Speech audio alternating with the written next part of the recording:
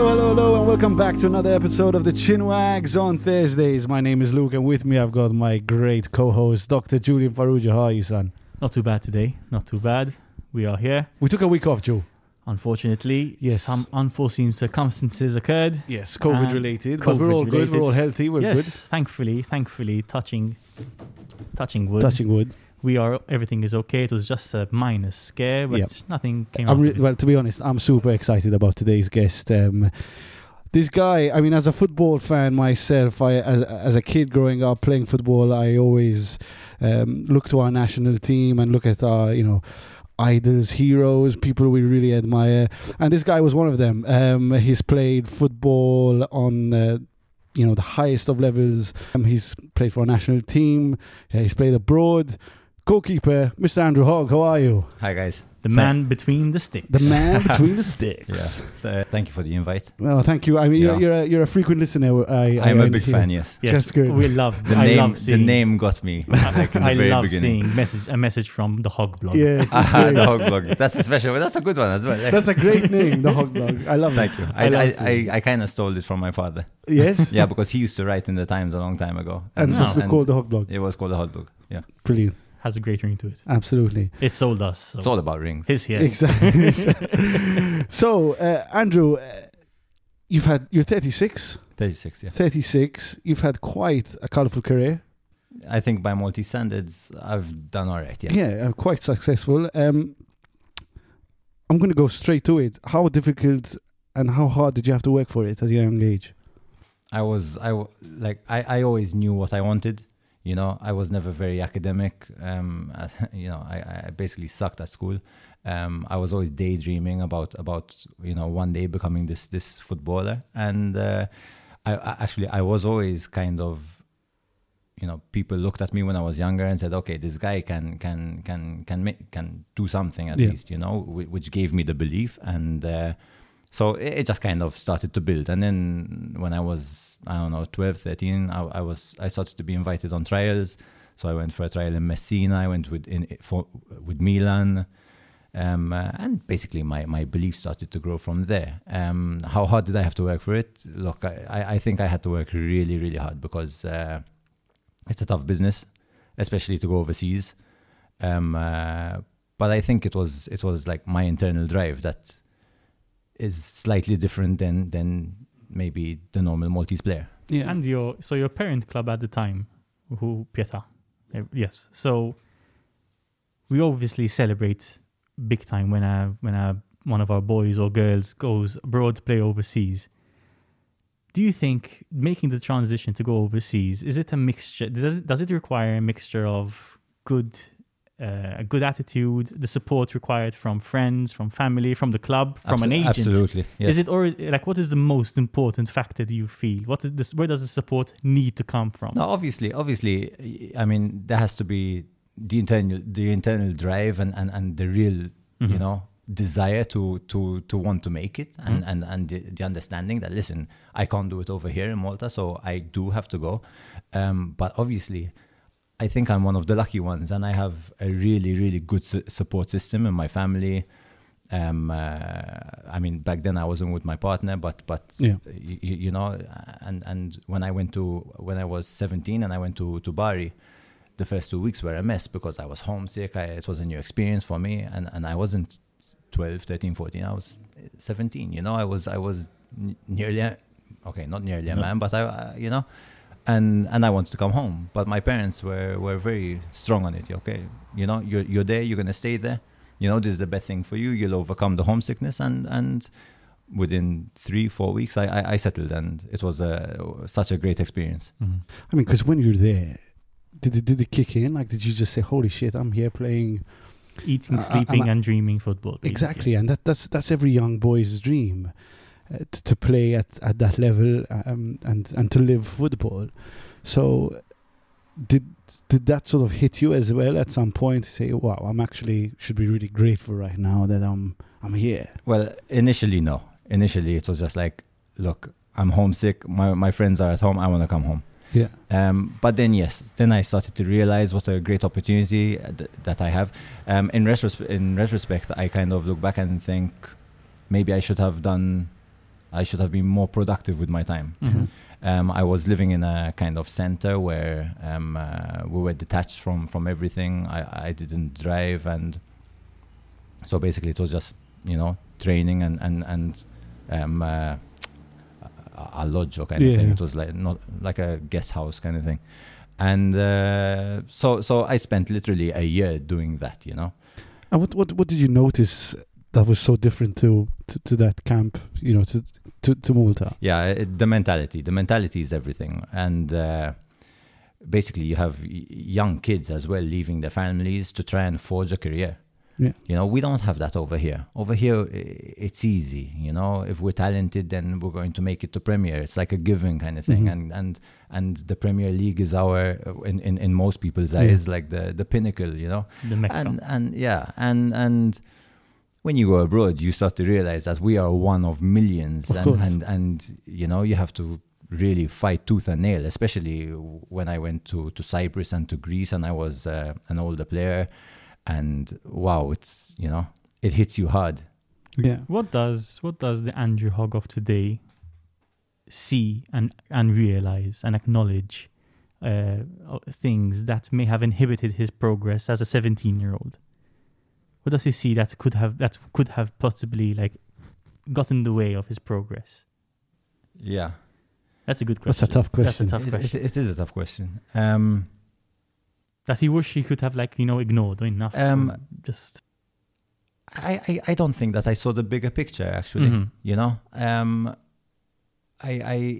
wasn't intentional with my training. I was just kind of, I would go. I wouldn't go through the. It's not a case of that I would go through the motions, but I was a very serious guy. I would go to training, but I wasn't intentional with my training. I didn't know how to prepare myself better. You know, I didn't know how to pre-game routines, stuff like that. You know, stuff like today that for athletes it's so important for them to know to. And I link it to your MVP season. When was that? 2016 or 2017? What do you mean, my MVP season? You see, in your Greek, when you're in the Greek league. Ah, okay. yeah. Okay. The best, yeah. But the MVP was that particular MVP that maybe you saw on social media. That was on one match day. Oh yeah, but that was a fantastic season. Yeah, exactly. You would say that is your best season. You know, you were one of my best seasons. Yes, you had the mentality, you had the winner's mentality. You know, you were, you know, at no cost whatsoever were you going to ever be at a low standard. Correct? Yeah, that's fair. It was one of those where everything just kind of works out. You know, obviously, I put in the time. You know, I really worked hard. That's exactly it. So that you know these elements, these experiences helped you build into this character. I imagine. Yes. Today, looking back. I study sports psychology. I see football from a different kind of viewpoint. You know, I always used to put a lot of pressure on myself, kind of thing. I have to perform. I have to get this new contract. Right. I have to do this. I have to do that. And yeah, it's the right kind of fighting hard every day for a new contract is the way you have to do it, because that is the reality of football, you know? I mean, and you play in a position which is the most scrutinized position in all of world football, in my opinion. Yeah. Actually, I got lucky in Cyprus and Greece because they really liked me, you know? That's good. They liked me more than the Maltese, actually. I swear, sometimes I think that I'm more respected overseas, and then when you come back to Malta, it's like, Għax labt barra minn Malta. It's a bit like a hog, tipo, I mean, you know, everyone to their own. Like you can have your opinion, that's fine. I get it. I don't need to be the most likable of people, or maybe people don't relate with me because my Maltese isn't fantastic, or because. Did you find that was an issue? Yeah, all the time. Locally, all the time. But it's fine, you know. It's part and parcel, and you move on. I think that's one of the reasons I think as a young guy who played football and wanted to play football for as long as he could. That's one of the reasons I could relate to, you know, because you were an English speaking guy with the national team, and growing up playing football, there were a lot of Maltese-speaking players, and We were the most hated club. we were the most hated club because we spoke English, and it was like Guess which you one? were Guess which one? either Luxol or Melita. exactly. The former. Luxol. I was Luxol too in the beginning. So for me, seeing you there, it was like, okay, one of us, can make it. It's possible, like it's. But I want to ask: did the clubs encourage you to go abroad, or did they want you to stay here at that young age? Yeah, so I was really lucky that I was at the time I was with Pietà, and we had quite a talented group of players, and their main objective was to get us to go abroad. So they really pushed us. Yeah. In fact, there are players like Cleveland Frendo who ended up in Torino and had people like Franco Baresi calling up his parents saying him like, please bring him to Milan. This is no joke. That's amazing. So I mean, we had I don't say we had better chances than that, because the kids these days have so many more chances than we did. I remember that I wanted to go abroad, right? So I used to phone up people overseas, maybe ex-players that I knew, like, please put me in touch with that agent, just do something, Mm-hmm. And I would like burn these CDs of myself, like really amateur, and just send them to everyone. One time I even sent a message, I found this email of a coach, Niki Papa Vasilia. I think he was coach of Apollon Limassol. He played for Newcastle, and I found this email of his, and I just sent him a message. I said, take a gamble, take me with your team, and I promise that I'll prove you right. And I never got a reply. And somehow that summer I got signed for a team in Cyprus called Paralimni, and I was having a fantastic season. And in January I saw him at a hotel, and I walked up to him. I said, do you remember the email I sent you? He was like, no. Oh, good. So you remember, how old were you when you got your first call up for the national team?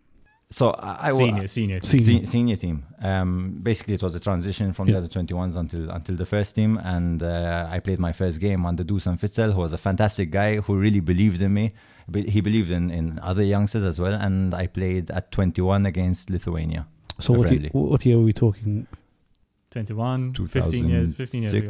Yeah, 2006. Now that's very close to the year there was that huge scandal in the national team about some corruption against Norway. Against Norway, yeah. Did you hear anything? Did you see anything? I wasn't in the team for that game. Okay. I was like the third keeper back then, and I was left in Malta. Right. So I remember watching that game on TV. Yeah. But I mean, and after, like, what was the national team vibe after that?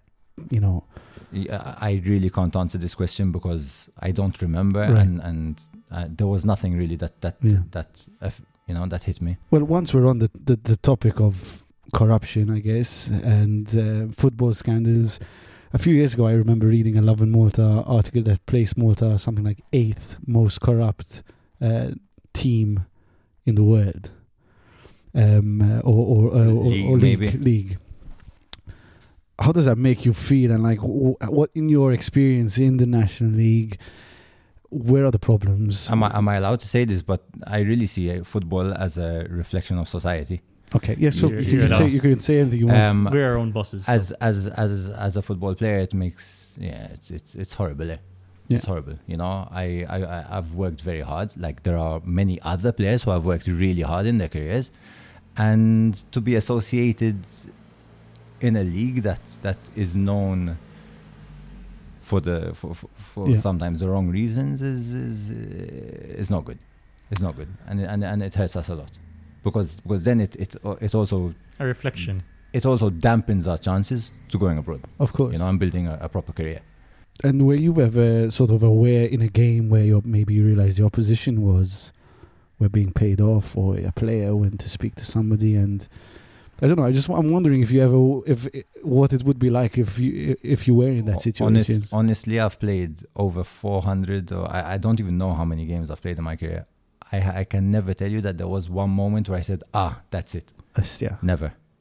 I don't know. Maybe it's because as a goalkeeper, I'm so focused on like where the ball is and what's happening. Even like moments in the game, like a teammate might come up to me and say, "Hey, do you remember that moment in the game?" And no, I won't remember even where maybe a goal conceded started from, because I kind of, in my mind, I segment it. Yeah, no, fair enough.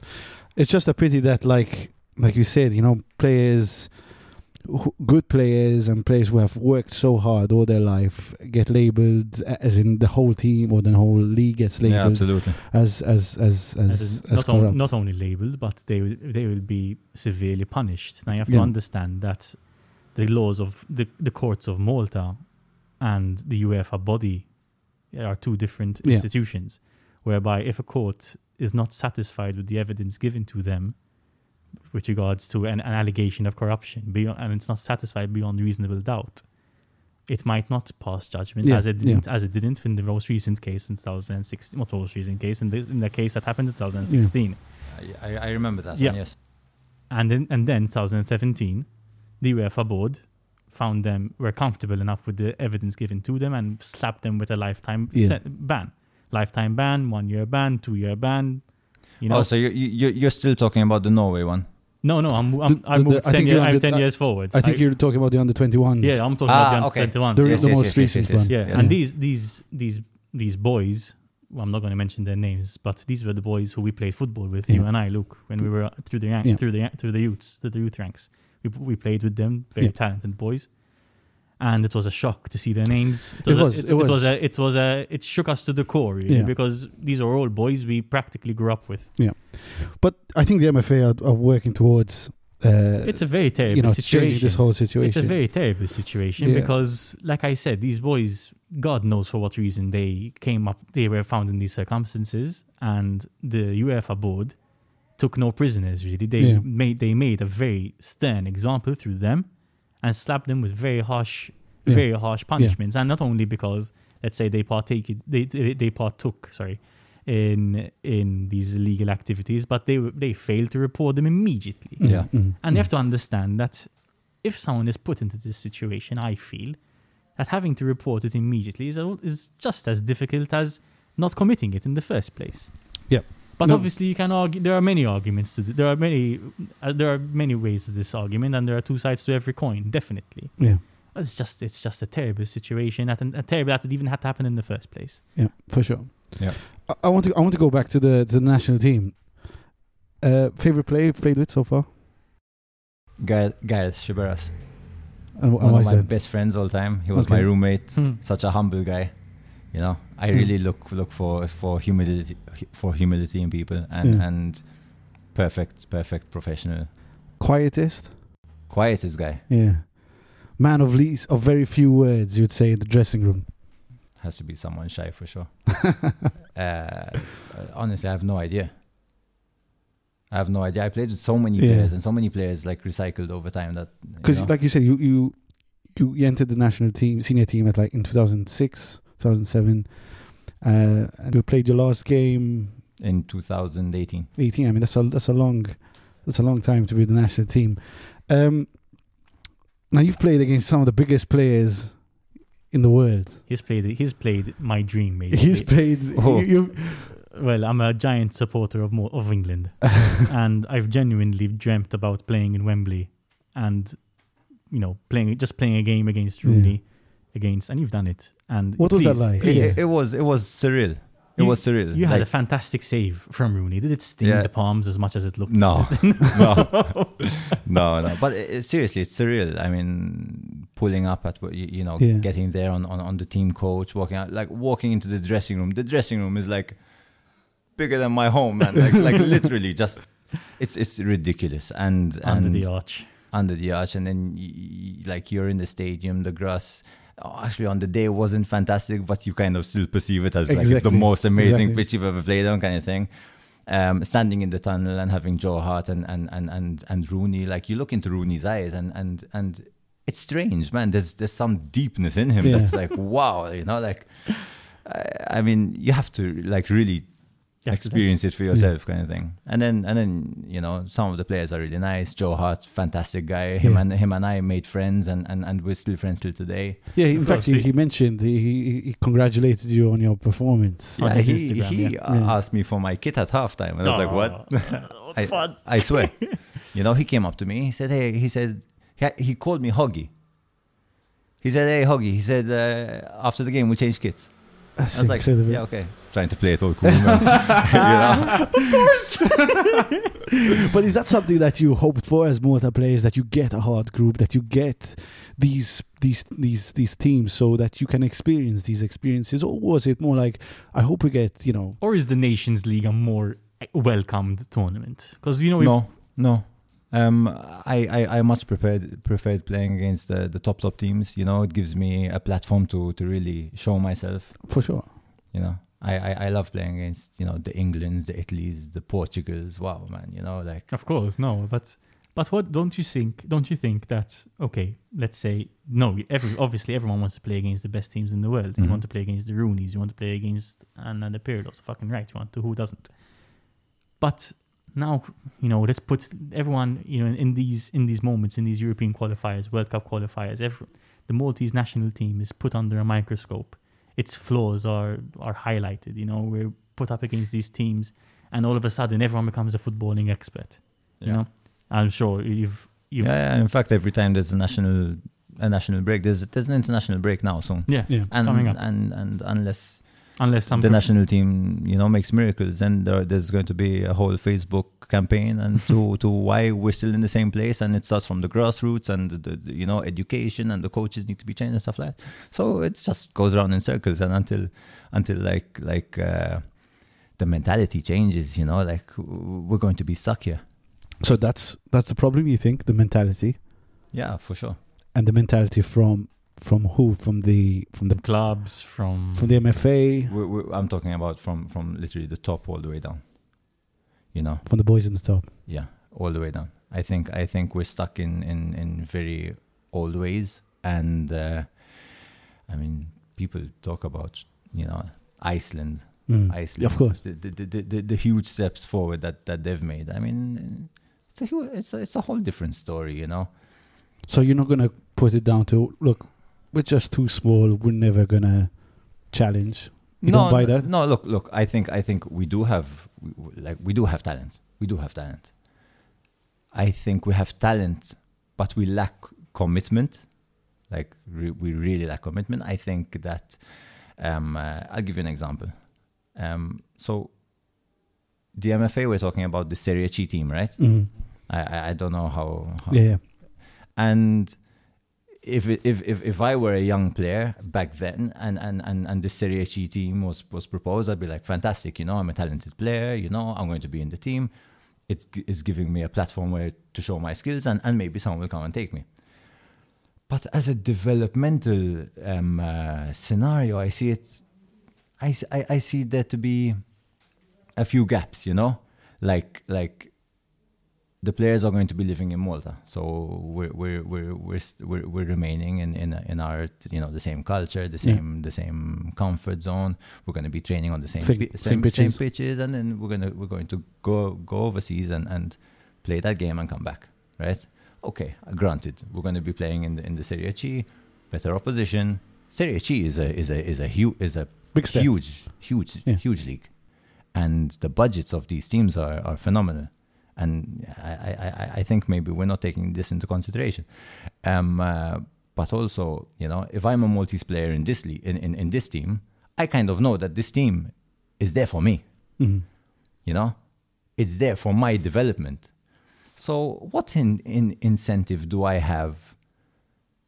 You know, like when you're in real football, like when you know, you're in a stadium, you're the only foreigner over there, and you really have to give everything, you know, blood, sweat and tears to get your next contract, you know, to pay for the food on the table for your kids. Okay, it's not life or death, but for us it's life or death. So you're against it? I'm not against it, but I see flaws, you know? Yeah. You mentioned that the problems really start from top going down. what's your take? And feel free not to answer this, but what's your take on the committee members, the committee of clubs? Do you think they're holding back? It's fucking horrendous.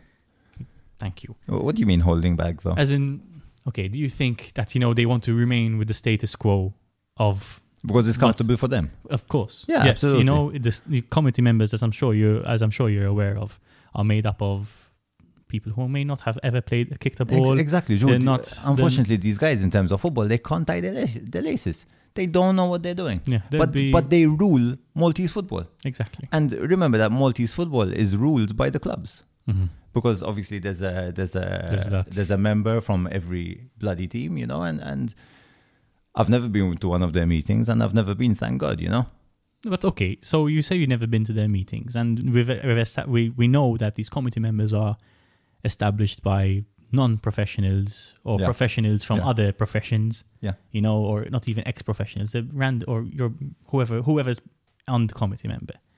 Do you feel as though a simple requirement is professional football experience? For sure. And I mean, these guys, and they'll admit it to you themselves, that they're volontariati. So how am I, as a volontariat, going to give my real all of me to this, I don't know what you call it, vocation, profession, whatever, I can't.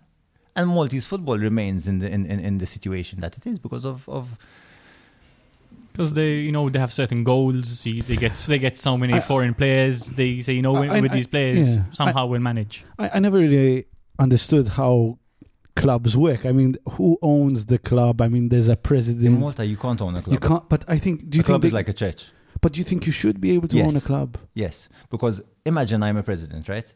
And I've taken over this club, and I've got 49%, right? Why would I spend the money to invest in the youth, in infrastructure, when one day they can just come and kick me out? Of course. Of course. And the thing is, with people owning clubs, I think I've heard so many stories. Okay, maybe you could tell me otherwise if it's not true, but I've heard so many stories about clubs who have so much debt, clubs who pay their players 10 months later, who sometimes don't even pay. It's not a secret. Slim Wanderers are currently just they're in this crisis. And at the moment. It feels like a lot of clubs just haven't got a fucking clue how to run a business, because it has to be run like a business. Look, I mean, and I'm known for it over here. I'm totally against these things. I mean, you're getting players from wherever, South America, and they come here, the 2 kids, and then they left Lampa Stampa, Yeah. You're messing with people's lives. Yeah. Once, a Portuguese friend of mine, he told me, like, these clubs, they have to make the omelette from the eggs that they have. These Portuguese, they're all about these sayings. Mourinho's on about these all the time. And it's just something that resonated with me, and it's so true. Like, what's the point? What's the point? All you're going to do is create unrest between your team, and your team isn't going to function like they're meant to. I had even heard stories of like a first division team or teams not wanting to be promoted to the Premier League because it's too expensive. And so how can you compete? Where's the competition there? I can't comment about that because I don't know enough. Yeah. No, fair enough. But then we look at clubs like Hamrun. Yeah. Who have kind of taken the league, but not taken the league by storm, because I mean they're top of the Premier League at the moment, but by 6 points. But money talks. But not only money talks, but even just their exposure. Yeah, it's brilliant. It's brilliant. Their social media, their post-match interviews, I think fantastic. Good luck to them. They seem to be doing things in a very positive way. I mean, how much better it would be if other clubs kind of catch on and use them as a reference point, It's true. It's resulting in success, really and truly. But what if Hamrun were not first? What if they were fourth? What if they were sixth? I think, I mean, from the little that I've heard, I think they're ahead of their expectations right now. So. Oh, okay. Yeah. But I also feel as though, so the whole change in infrastructure, the social media outreach that they're having is having quite a good effect. It's bringing a certain iconization, you can say, to the players. Players are being well known. Yeah. They're being looked up to. But this isn't something new. Overseas, these things exactly. are normal. You took the words from my mouth. I said they're so normal. Social media, they use it well. Exactly. In Malta, it's amateur. Let's be honest, it's amateur. Let's go back 10 years. Chich, you and I. Yeah, okay. Let's go even back further. When you and I were young, we were playing, and we were just big-eyed players who wanted to make it someday. I had my players. I was super admirable of Andrew Hogg. Luke Demek was my number one icon in the Maltese football. I just wanted to emulate him as a centre back, and I. So you have a bunch of tattoos now? I have nothing. He's growing his beard. In fact. But then again, there's none of that culture where Luke Demek was not an icon who I idolized. He was just someone who he's there. He's there. But I'm not going to. If I see him, I'm not going to drop my. It's going to be Luke Demek. Unfortunately, it's like it's like, but in Malta, the superstars are not athletes or. Okay, to a certain extent. Don't get me wrong. We don't deserve that status. But in Malta, the politicians are the rock stars. Yeah. Don't get me started. Don't get me started. But for sure, that's a very telling thing. That they don't deserve it, and it's sad because there is a definite need for a change of infrastructure in the footballing world in Malta. Yeah. Where you need serious employment of sports doctors, nutritionists, sports scientists, trainers, all sports psychologists. Fantastic, That's sports psychologists. I remember were introduced into the England camp. Yeah. In around 2000 and right before the Euros of 2000 and I make my maths right. I don't want to sound like an idiot. 2012. They were introduced to help them get over the penalty voodoos. Yeah, they were introduced, and then they just and then they fucked up against Italy. But I remember the idea around it was changing the narrative around the penalty. You know, making it less of a scary situation, of a drama and trauma. I mean, there's nothing scary of it. Like 65,000 people looking at you take that the shoulders of a nation, basically. One kick, and all the headlines. You mentioned the idols. Like for me, like one of the greatest Maltese players was Andrej Kembri. Yeah. Did you have a good relationship with him? Yeah, I still do. You still do? I really like him. Yeah. Did you ask him why he retired so early? Look, Andre and I were always good friends, and we used to bounce off each other quite a bit. In fact, when I was in Cyprus, he was there as well, and we're quite close like that. But we had been saying for maybe a year or two that like our time is coming, and we want to bow out in style. We don't want to kind of cling on, until we are stopped. I think there comes up. I think it's a bit more respectable if we step down, and I think he did it at the time when he felt it was right for him, and same by me. What was he like in the dressing room? He wasn't a guy who was over loud. He was good. I felt that he was a leader. Yes, leader by example. Yeah. Maybe a quiet leader. Mm-hmm. No, but overall good guy, very professional. Trained well. Reminds me of like a Steven Gerrard kind of leader. Like he's not an aggressive.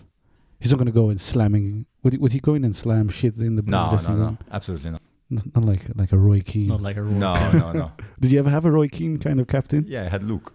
I had Luke Demek. Really? So the face literally matches his personality then. Yeah. Luke. I haven't spoken to Luke in a long time. Now, Luke is a good guy. And a fantastic player. He was a fantastic player, Viking. One of the best defenders that he's great at that we ever had. He kills it, honestly. And he was always very determined like that, Mm-hmm. What I could say about Luke was that me as a young goalkeeper, being the guy behind him, I wish that I had a bit more support from him. Mm-hmm. You know, maybe he could have identified at that point and turn around and say, look, like, I know maybe you're struggling in this point, you know, we believe in you. So I always felt like I had to prove myself to Luke, and that was counterproductive for me. Mm-hmm. Mm-hmm. So did you find that you were just thrown in the deep end with the national team, like that, you know, No, with the big guns, or you felt comfortable? You felt I felt comfortable. I own this, I deserve this, I'm here. If you're good enough, you're old enough. I kind mean, of thing. number one, you gain respect from what you do on the pitch, and luckily enough, my first performances were really, you know, Yeah. I really did well.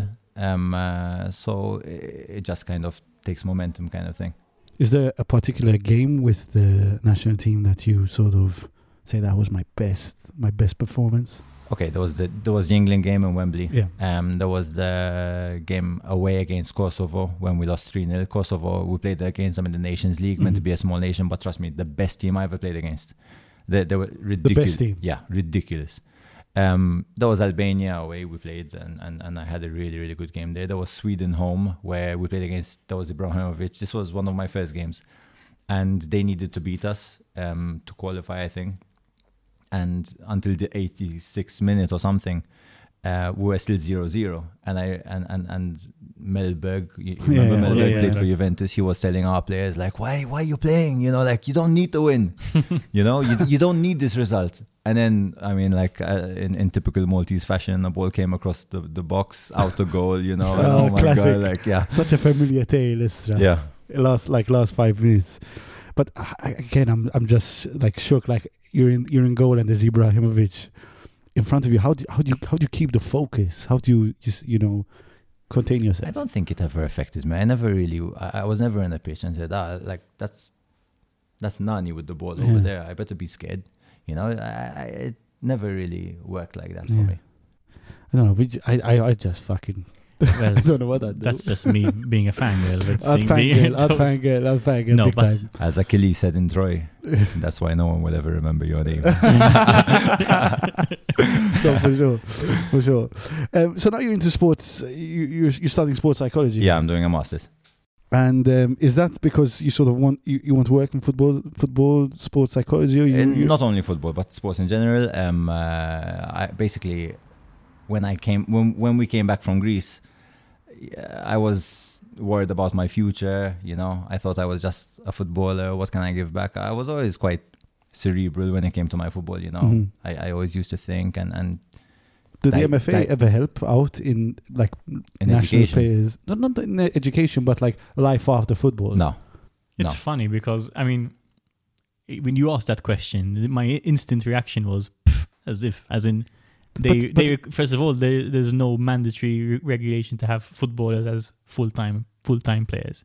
Secondly, it's kind of encouraged for them to have keep football on the side, or, you know, it's not going to be full-time. But we're in a time now where we're seeing massive wages. In fact, Gareth Shiberas and I have spoken about it, and we try to. Well, we'll in the future maybe try and get it closer to the Malta Football Players Association to try and set up something to assist players coming to the end of their career in education. Yeah. And it's not just financial. Don't get me wrong, because I'm sure most Maltese players, you know, have other businesses or worked towards something or whatever. I'm talking about your mental health, like life after football. Yeah. Because if you're used to going to battle every day, you know, training every day, and then suddenly It's been said that football players die twice. Yeah. You know, look, it's tough. I can tell you now, like right now, I'm not playing because I sustained an injury in September and I haven't played since. It takes a knock. It takes a knock on my identity. Yeah. One day I'm a full-time football player, and now I'm just in the gym every day. Yeah. You know, so yeah, it does take a big knock on my identity, and as in even you, someone who has had countless appearances for clubs and country. For sure. I'll give you an example. Okay, not totally related to when I came back from Greece, and let's remember that Greece is one of the top 10 leagues in Europe. Mm-hmm. Okay, and for me, Greece was the pinnacle of my career. Mm.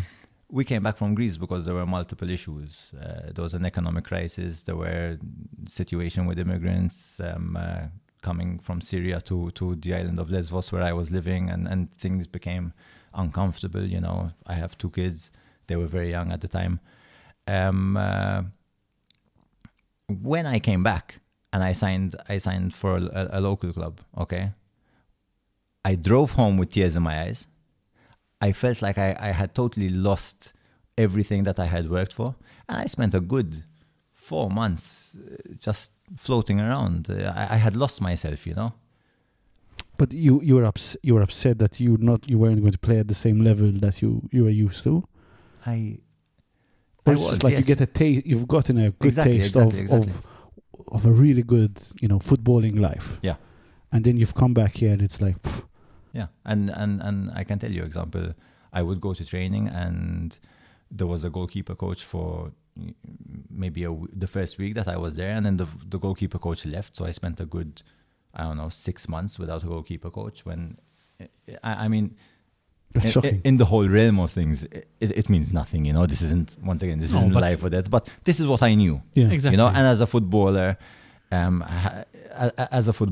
to perform and it was tough. I couldn't, you know, calibrate it. These are the struggles, the daily, not daily, but very common struggles, yes, of players transitioning in their careers. But I just expected, I don't know, you know, a national team goalkeeper who's played so many games locally, abroad, that there's a sort of respect towards these players. I mean, not just you, Huggy, but like anyone who's played for their country at the end of the day and that played at the top level, that you sort of say, Isma, you know, we've got to keep the standard up here, and that should, you know, encourage them to say, Isma, we need to get a fucking goalkeeper coach, because it's embarrassing. What I was doing was I was preparing the sessions. So I was being the goalkeeper and I was being the coach. So I was preparing them, you know, and me and the other goalkeeper would go down and like school kids like kick the ball to each other. And it was, you know, for me, it hurt my ego, I think, you know. Of course, it hurts your ego. It's a harsh and reality, this was also close to that game of Wembley. You know, I went into the game of Wembley, and I think this was part of the time why I decided to go into sports psychology, to be honest.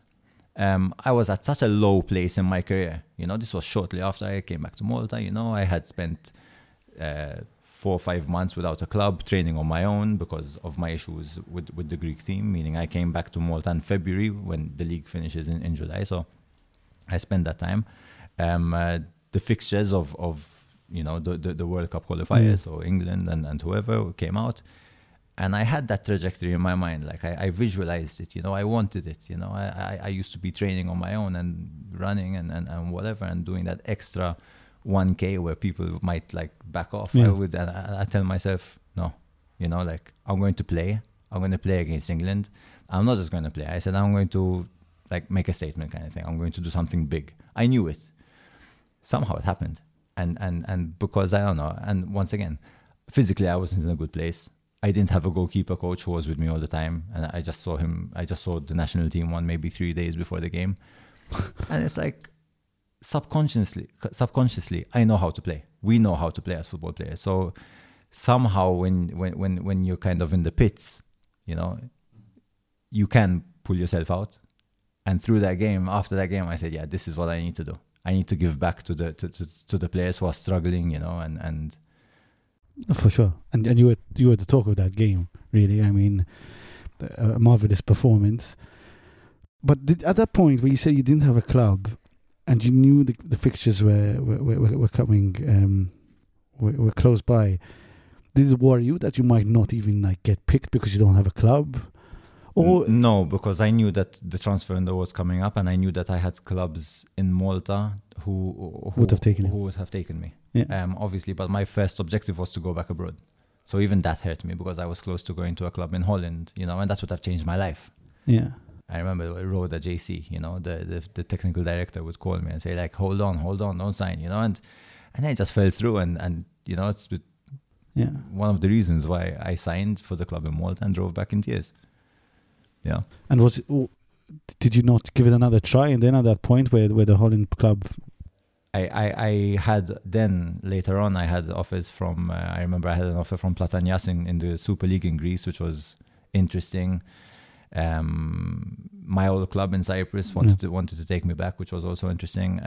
Ultimately, you know, like these clubs had financial issues. Finances were always unstable, economic crisis in Greece and whatnot. My kids were still young but settling, kind of going to school. My partner, we had opened up a salon in Rabat, which is no longer with us because of COVID, but you know, so we started to transition, you know, and I have to see the bigger picture, you know.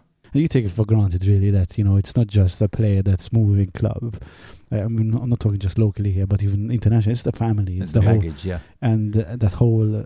It's not really taken for granted. Not really given the attention it's needed from an outsider's looking in. Hoggy, where do you see the national team in the next 5 years? Look, so the past Nations League was positive. They have a new coach in Divis Manja. I think him and his staff are doing well. There's a new competition starting now in March, and I think a lot rides on how they perform in this. Yeah. And where do we see Hoggy in the next 5 years? Can we see you in management? No, I don't think so. I'm open to everything, but I don't think so. I think I'm not in the committees. Hell no. No. Look. I'm really into the business I'm building now in sports psychology. I think it's really needed in Malta.